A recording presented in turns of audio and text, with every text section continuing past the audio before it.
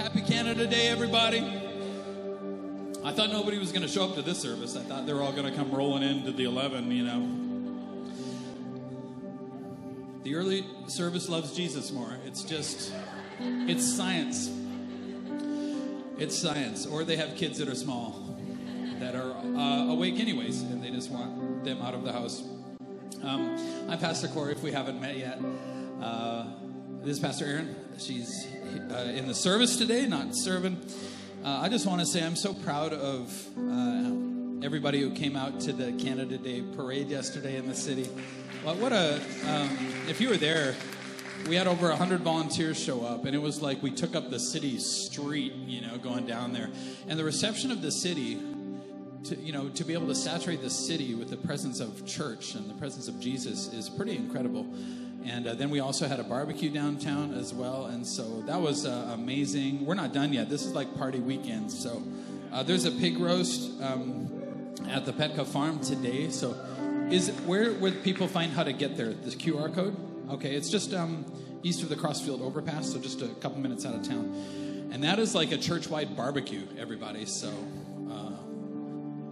yeah, potluck barbecue. You're correct. I feel like it's the same thing. It's not a barbecue. It's a potluck. It's whatever you want it to be. Hey, we're whatever you want us to be. So it's great just to come and hang out outside of church with each other, with the people that we do life with. So come on out to that. We'd love if you did that. Bring some food. Yeah, bring some food. You know, I was in the truck for the Canada Day parade, and I didn't know that there was a wavy arm guy on the back of the truck I was in. And I see people off to the side doing this. What is wrong with the city? Like, I okayed the purchase of the wavy arm thing. I knew that it was going to be in the parade, and anyways, whatever. You love me. You get to live with me. Also, some people are like, hey, God has been doing some work in my life. You know, I was talking with a guy who we just baptized and comes in with his family. He's like, God is doing such amazing things in small group. But now with small groups being over for the summer, most of them, we don't want to lose that. And so he was kind of instrumental in starting up like a motorcycle club. He's got a bike. And so, but here's the thing. If you're missing small group and you're missing doing life with people, Saturdays at 6 o'clock, we meet here. And that is where kind of the core of Venue Church meet. And if you want to get to know people, and that is like kind of a giant small group, and then we break out in the creative team and stuff like that. Super easy to come to. And if you want to chat with us, I mean, we would just open that up for you. It's a place you don't have to feel disconnected. See, once you do life with people and you get it right and you do it in small groups, then you hang out with those people. And they're the people that, like, even during the summer, you have over for barbecues all the time. Like, so we can't get enough of each other because we like each other. Most of us, we like each other. Staring at my daughter. Let's make it weird. Let's do that. Okay, thanks, John. You know, I was thinking about what is it to be Canadian?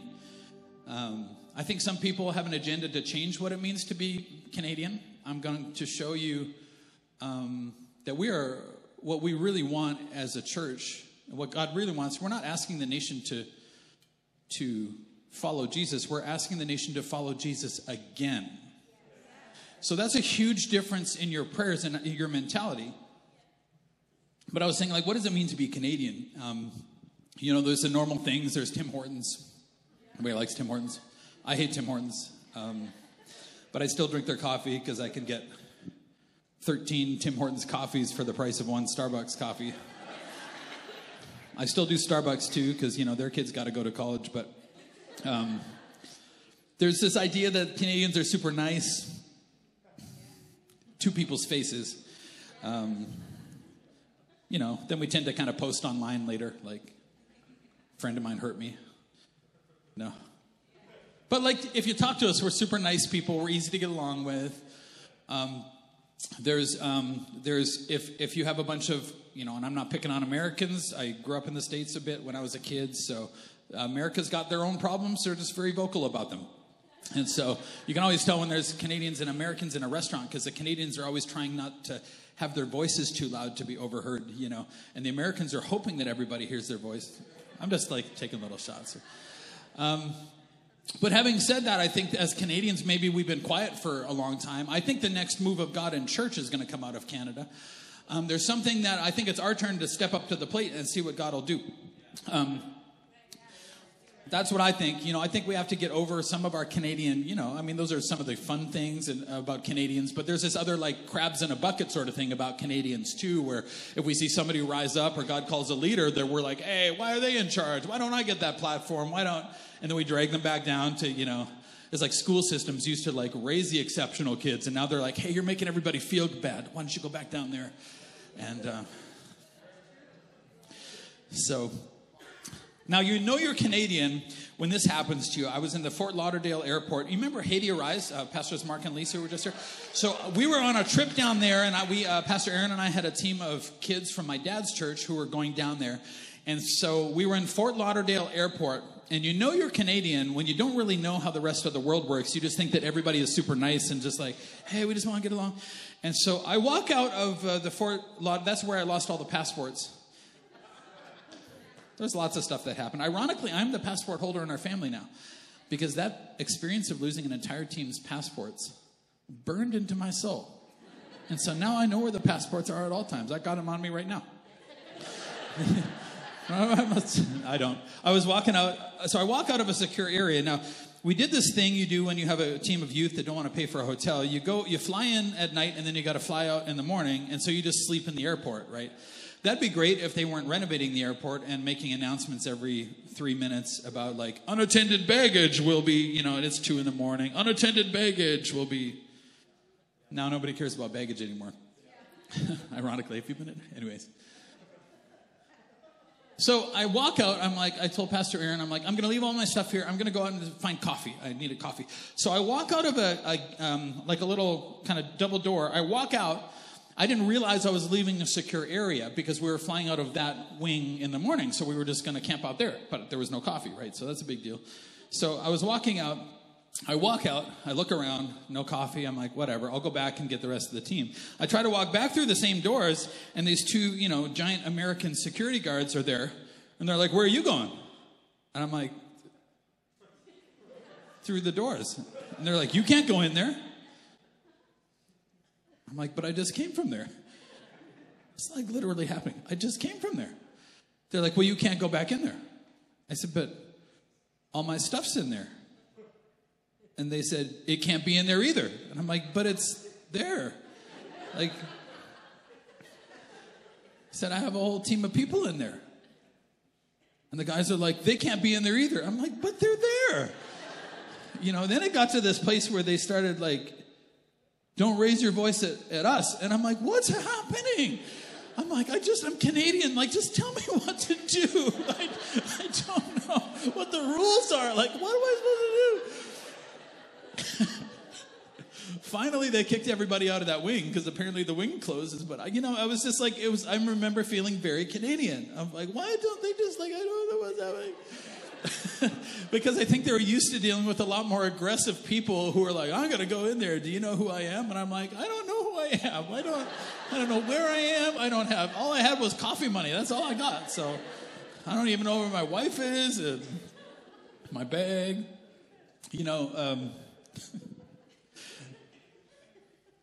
Pastor Aaron, if you ever want to be completely ignored in a security line in an airport, just go through with somebody dressed like a hippie. And Pastor Aaron always used to get, the body cavity search or whatever, because she would, always be wearing feather earrings and stuff and looking like a hippie. Pastor Aaron's life has, everything else, and then there's libraries and airports. And the rules, she's like, I'm like, I don't think there's a library jail. I don't think they could even physically do that. They work at a library, right? But airports, there's so many rules, she just freaks out about everything all the time. My attitude is always just walk places, and guys will tell you when you can't go back. She's always on our entire family. Our entire family, she's like, do you have any water in your water bottles do you have any water in your water bottles? And then sometimes her bottle is the one with water, and then she's got to go back through the thing, and we're all just like... I went through airport security with Sean Gibson one time. Where's Sean? Okay, Sean looks like a clean-cut guy now, but if you ever want to be completely ignored while they concentrate on somebody else, his hair was long. He was wearing a hat. Sean is like, he didn't make a lot of eye contact back then. He was wearing a backpack. I'm like, I thought he had a bomb, and I was traveling with him. I'm not convinced he doesn't have one right now. And I'm like, check that guy out, man. And so, anyways. Just being Canadian, always apologizing for everything. Like, this is our fault, this is our fault. I was in Youth with a Mission for about 5 months, and our team leaders would every now and again lecture. I remember them gathering all the guys and giving us this huge lecture about not respecting the girls and just being a bunch of idiots or something. And as this is happening, I'm just internalizing this whole message. And I'm like, oh, it's me. Oh, I know that this is me. And I went and I repented and I did this several times. It was the same thing. And my team leader, he was from Australia, and he was like, what? He's like, no, I'm talking to the Americans. Oh my goodness. Because every time I'm like, he's like, you Canadians, you guys are nice to me. I'm like, oh, it's me. I know it's me. I'm such an idiot. Oh, you should kick me out. What's it like to be a Canadian? I think sometimes we don't speak up when we ought to. I think we don't recognize that the seed for revival, which has never really happened in our nation before, I think as Canadians, we kind of hope that somebody else will do it. And I think we sort of hope I think we feel a sense of powerlessness right now. I think COVID kind of did that in like things, rules, and we find out we didn't have much of a voice in this time. Like, what do we do? Are we allowed to say stuff? I don't think you understand that the seed for revival in your home, in your life, in your nation is already in your hand. You haven't sown it yet. Now, here's the trouble, because you don't think that what you're holding is the seed, because what you're holding is often painful and you're trying to escape from it. When God is looking at it, he's like, that's the seed for revival. And you're like, I just want you to fix this. This is not working. There's something that... Has revival ever historically broken out? A revival is when a city or nation comes back to God, comes back to Christ. Now, has it ever broken out in good circumstances? Like, read through the Bible. What are you hoping for? That revival, the circumstances will fix themselves and then a move of God will come? I would challenge that and say, I don't think that that's the field that revival grows in. I think the field that revival grows in, because we're Canadian, I don't know what we think. Like, we're all going to wake up one morning and like all come out of our houses and look at each other and hold hands and sing Kumbaya or the song in The Grinch. We just start like singing.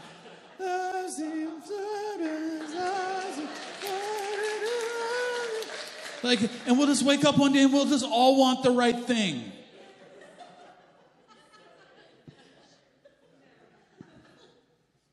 Because that'd be easy. What's that beeping? Somebody's car alarm is going off. Everybody leave the church right now. They'll let us know.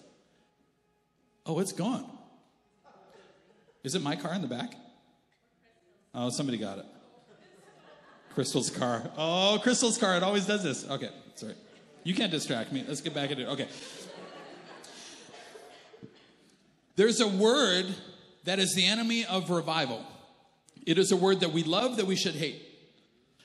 It is the reason that we need revival. It is the reason that we are following our own path and that we are highly suggestible to other gods and other gods' agendas.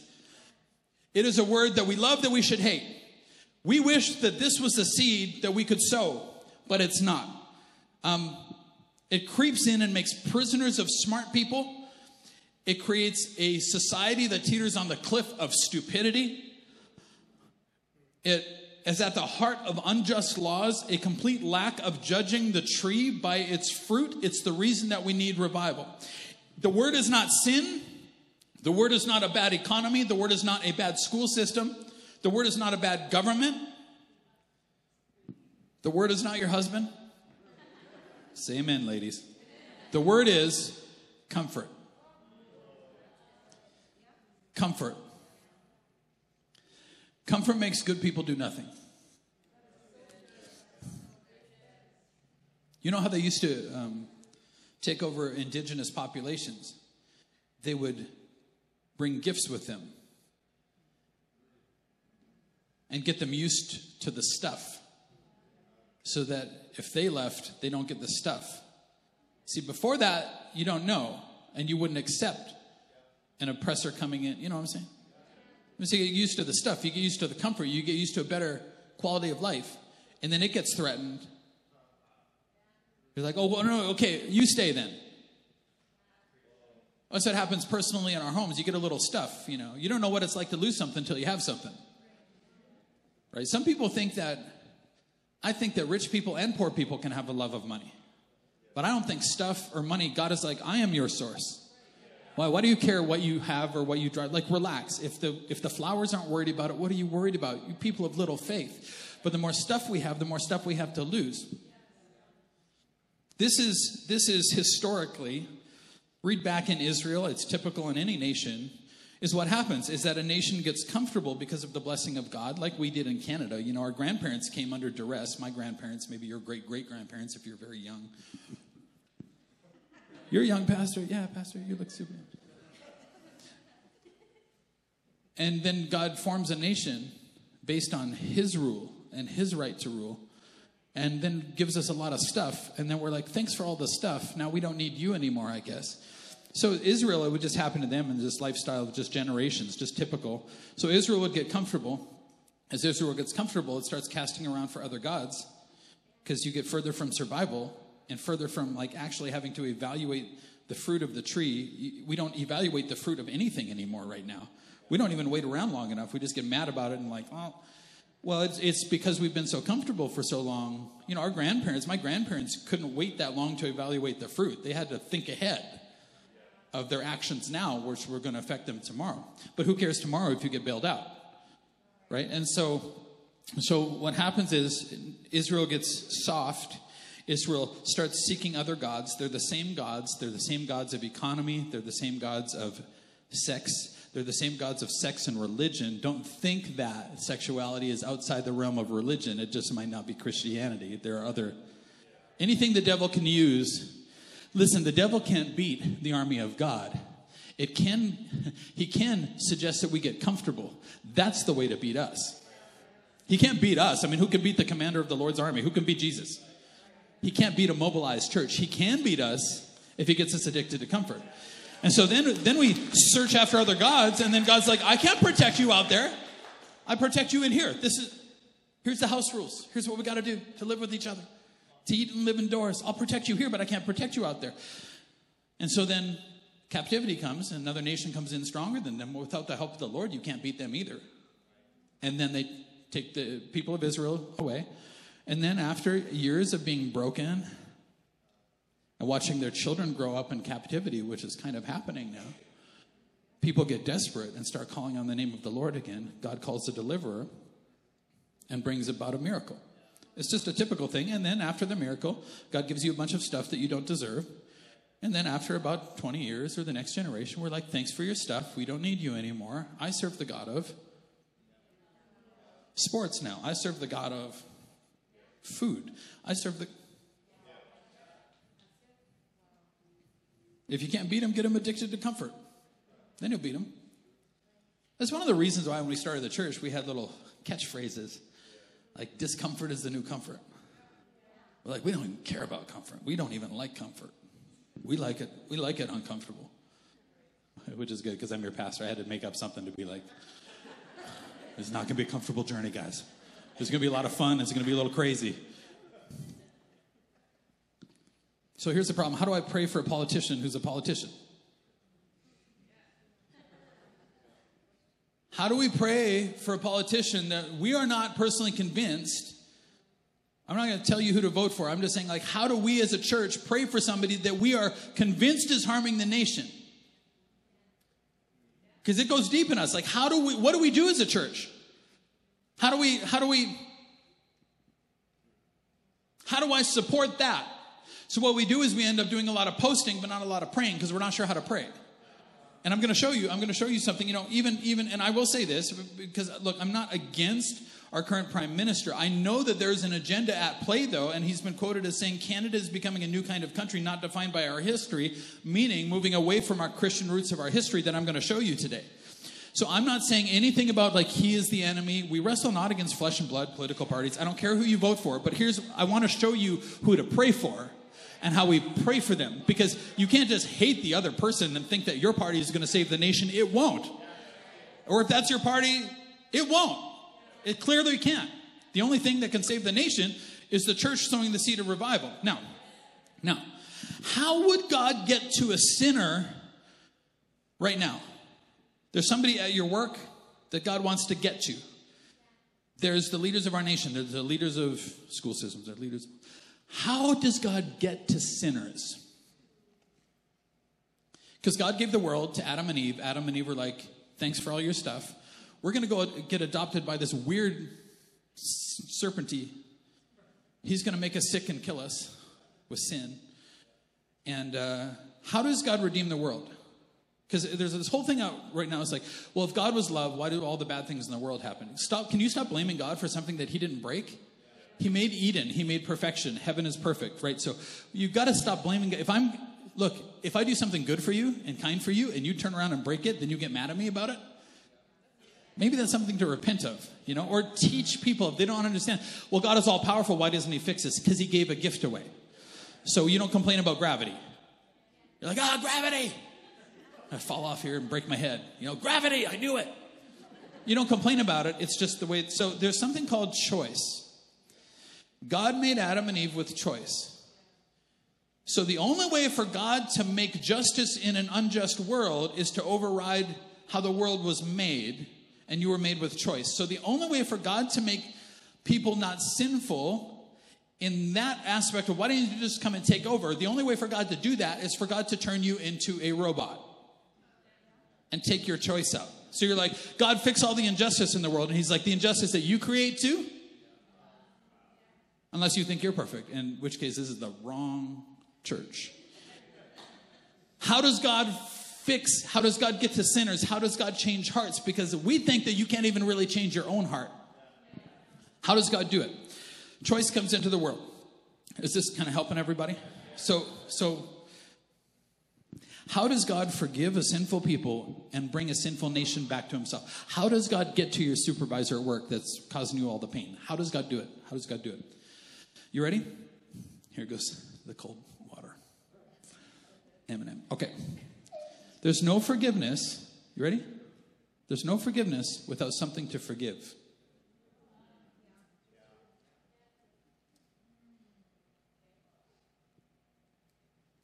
The seed in your hand right now is the pain and suffering that somebody else might be causing you.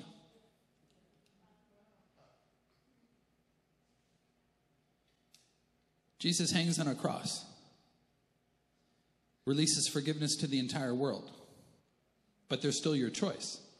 It's in a bank account. It may or may not be deposited by you if you don't want it into the family. But Jesus didn't deserve a cross. Take up your cross daily, he says, and follow me. Stop praying for comfort and stop praying for people to stop hurting you. It might be the only way that they'll get saved. See, the world is in a funny place right now. Because when the world tries to fix themselves and society is like, hey, so somebody hurt you and betrayed you and destroyed you, and it'll make you feel better if we try to pay you back for all of those things. It won't. The only thing that can redeem is forgiveness. Forgiveness is saying, I don't agree with what you did, but I'm not holding it against you anymore. Jesus says, if you don't forgive the people around you, I can't forgive you. So there's things in your life where you're stuck. There's things in your supervisor and your spouse's life where they're stuck. And you find yourself in this place where you're like, if they just... And God's like, actually, that injustice is happening so that I have a way for the Holy Spirit to get into their lives because there's no other way. That's the path. See, Christ's follower, you can get healed from your past no matter what happened to you.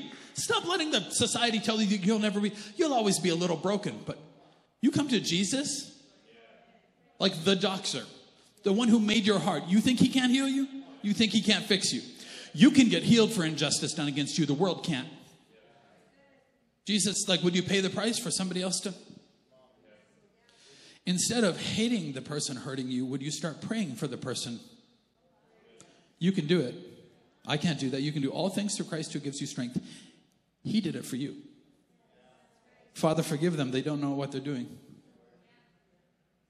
Well, I don't apologize to people until they ask for forgiveness. Then don't go to heaven. Jesus forgave you before you said sorry. It comes first. If it's not, it's transactional.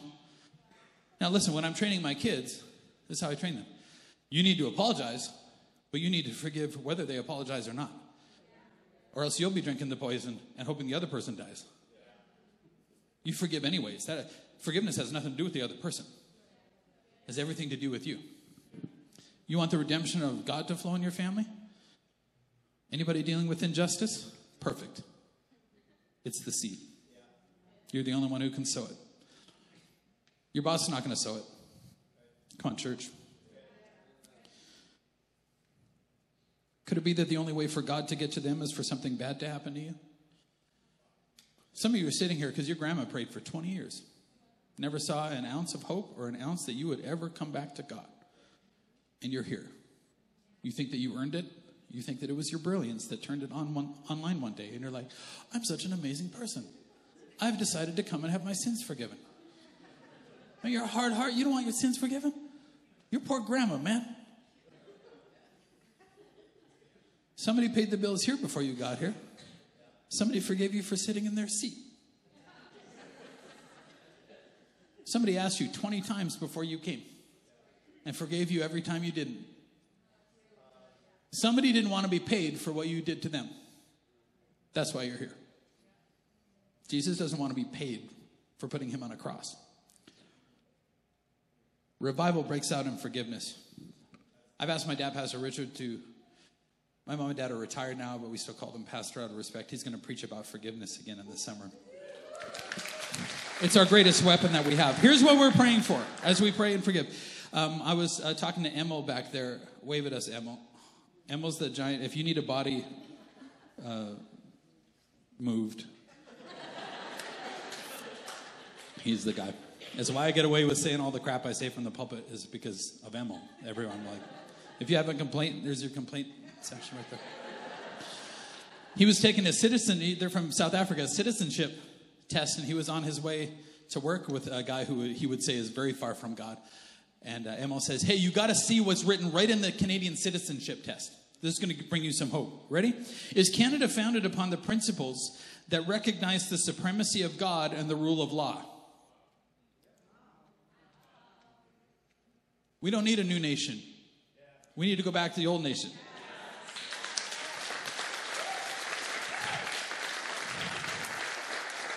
Pastor Aaron and I were just in Ottawa, and this is the Tower of Peace. Can you put the first picture up of the Tower of Peace? This is what that says, inscribed in stone. He shall have dominion from sea to sea. Next slide. Where there is no vision, the people perish. Next slide. Give thy king thy judgment, O God, and thy righteousness unto thy king's sons. So what role do we play, church? Well, you can sit and cry and whine about the injustice, or you can maybe start thanking God for the seed to save somebody. Now, this is one of those scriptures that I'm going to read that it still makes no sense to me. I tried to change it. God told me not to. I'm not sure why yet, so let's discover this together. I know it sounds like I just made this up like 20 minutes ago. I've been working on this all week, but sometimes God is, the irritating thing about God is that he thinks he's God. So I'm like, God, Tuesday morning I start on my sermon, and Deuteronomy 25. The nature of this battle is very interesting. Okay, Deuteronomy 25 says, never forget what the Amalekites did to you as you came from Egypt. So a band of slaves comes out of Egypt. I think most of us would know that story. They attacked you when you were exhausted and weary. I feel this in our nation. And they struck down those who were straggling behind. They had no fear of God. So that means that the people at the back of the battle train are the women and the children and the old people with all the stuff.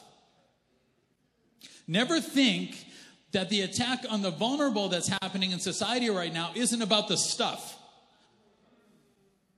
But there's something about Amalek that went after the very weakest ones. I see this attack in the thinking in a lot of things right now in our school systems of like sexualizing 8-year-old children. I'm like, what are we talking about? They should not even be talking about this. We're their parents. You're not their parents. But we wouldn't do that in our home unless we want to have messed up kids. There's so much I can say. But I don't want you to get all upset about that. I'm going to show you that the seed you have is maybe the injustice that's happening. Now, you know, my Pastor Aaron had a professor of religion, I think, at the U of C, who said, you know, all you people, all you kids, think that all these other religions and all these other ways of thinking are great. Until Christianity moves into a nation, this person said, you want to see the best treated women and children is in a Christian nation. Historically, if you want to read history, or you can read Facebook. Exodus 17, Moses commanded Joshua. This is happening during the battle. Now, this whole battle is totally unfair. They're just a band of slaves. God, in fact, didn't send them to the land of the Philistines because he's like, if they see war too soon with a victim mentality, they're going to go back to Egypt. If they see war too soon with the victim mentality, they're going to go right back to sin. They're going to go right back to slavery. So, but the Amalek attacks them anyways. Totally unfair. But it gave them a template for the wars to come. You ready? Choose some men and go out and fight Amalek for us. Tomorrow I will stand on the top of the hill. Now Joshua is like the army guy. And he's hearing this from Moses. I'm going to stand on the top of the hill holding the staff of God in my hand. That is, so our main battle plan is an old guy is going to go up to the top of a hill with a stick. Joshua did what Moses commanded and fought the army of Amalek. Meanwhile, Moses, Aaron, his brother, and Hur, that might have been his brother-in-law, we're not sure, climbed to the top of a nearby hill. So now we got 3 old guys on a hill with 1 stick. And Joshua was like, guys, I feel like your time might be better spent down here. Watch. It also shows that when you climb a hill, don't go by yourself. Go with your small group. As long as Moses held up the staff in his hand, the Israelites had the advantage. What? See, we've been trying to fight natural wars with natural means. We wrestle not against flesh and blood, but against principalities and powers. You're better on your knees praying for the heart of the person who doesn't. So, as long as he held up the staff of God in his hand, the Israelites had the advantage, but whenever he dropped it, the Amalekites gained the advantage. Now, this is where we get into this weird little Canadian place where we're like, I want to hold the stick. Why don't we all have a stick? Once again, God thinks he's God. It's super annoying. It's also the primary job of a primary leader. Help us. The primary job of the primary leader, even the primary leader of this church, is not to like necessarily be on the ground floor and doing all the things that help us. If we don't have help, we're not getting through this. If you don't show up, we don't know where to go. Now, Moses' arms soon became tired because he was super old. He could no longer hold them up. So Aaron and Hur found a stone for him to sit on. So these guys go and grab that's a sizable stone, everybody, because old guys don't get all the way down to the ground, you know, like. And the stick is super long, so that wouldn't even make sense. Just these guys, they do a job. They go and grab this giant stone. They stood on each side of Moses, holding up his hands. So his hands held steady until sunset. Would you be okay if that was your job?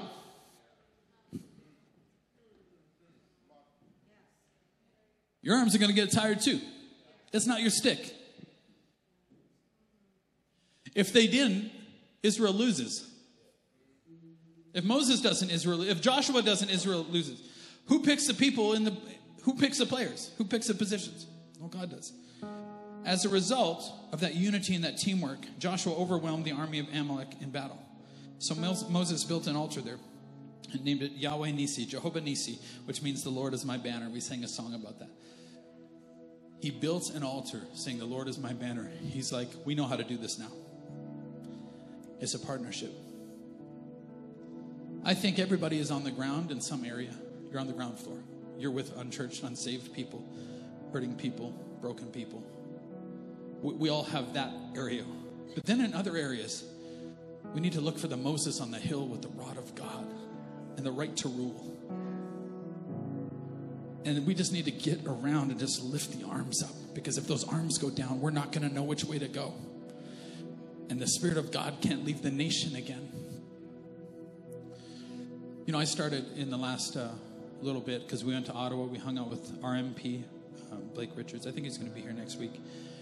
We've asked the mayor. I think the mayor might be here next week too.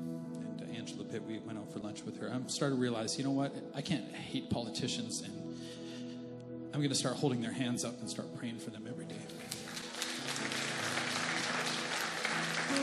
They're in a tricky spot, everybody. I don't care who you vote for. I think you have to hold up the hands and pray for. Anyways, God, I pray for justice in the nation. I pray for. But there's somebody here that you've never seen the injustice that you have suffered as something that is the path to salvation.